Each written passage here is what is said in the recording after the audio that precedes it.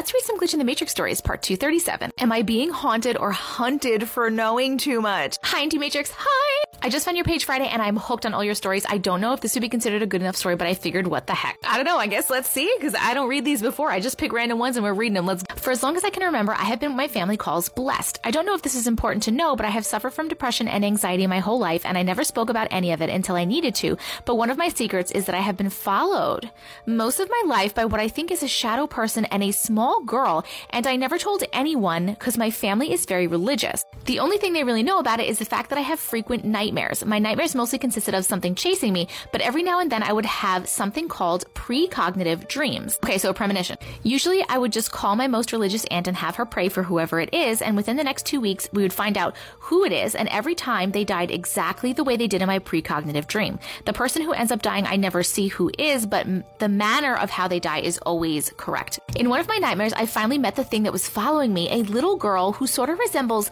Samara from The Ring. Oh, nope. You said little girl, and I was like, okay, little girl, and you said The Ring. Nope. Big fat. No. She had long black greasy hair that covered her face, really pale skin. She had no shoes on and wore a white dress that was extremely dirty and worn. In this nightmare, before I met the girl, I was guided by a cat. There's a lot of specifics and details that would make this whole story really, really long. So, long story short, the girl told me that she wanted me and that she would have me sooner or later.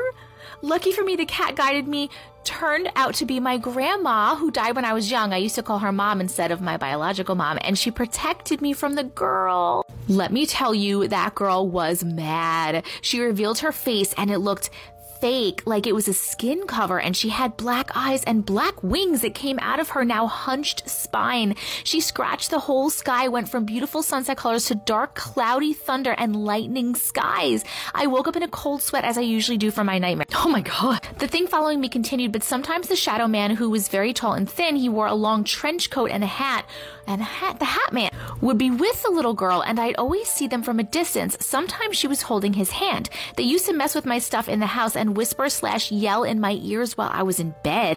It was very scary, but I never told anyone about it because I didn't want them to think I'm crazy or want them to find out about my mental illness. You used to whisper and or yell in your ear while you were in bed? I don't know which one is scarier. Is it scarier to have a whisper, or is it scarier to have a freaking scream? When I finally left for college, I thought I would be leaving them behind, and I was relieved. My relief was short-lived when they started messing with me in my dorm apartment too. Oh my god, are they attached to you? Things would go missing or be moved from where I left them. Like, I had a couple of friends over because my dorm was an actual apartment, so I had a kitchen, and they brought meat over for me to cook. I put it in the sink to defrost, and we all sat in the living room to watch TV. When I went to check on it, the meat was on the other side of the kitchen.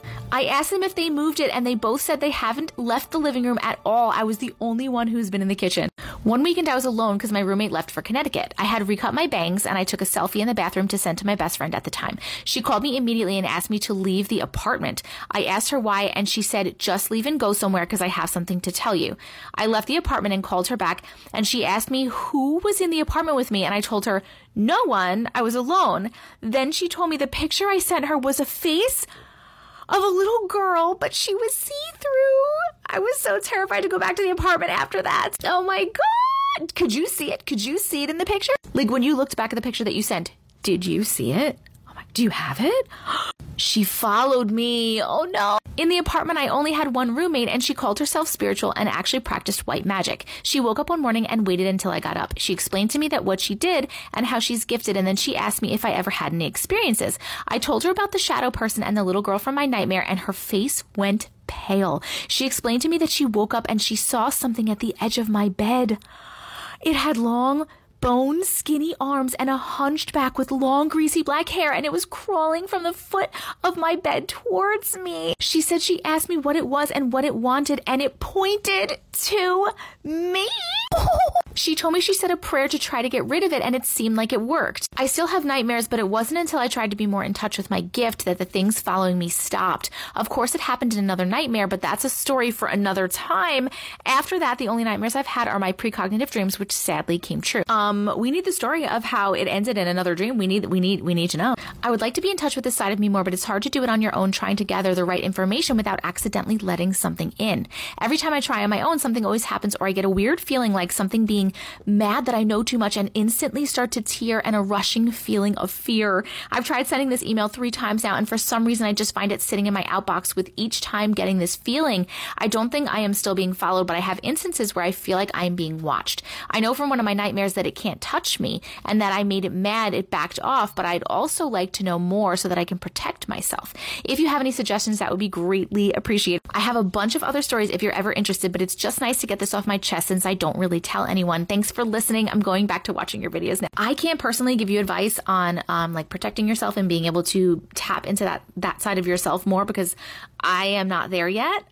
So I don't personally have any advice, but I know that so many people that watch will have advice. So guys, give your advice to her in the comments, please and thank you. I also think it's very interesting that thing seemed to be attached to you. And why was the Hat Man with it?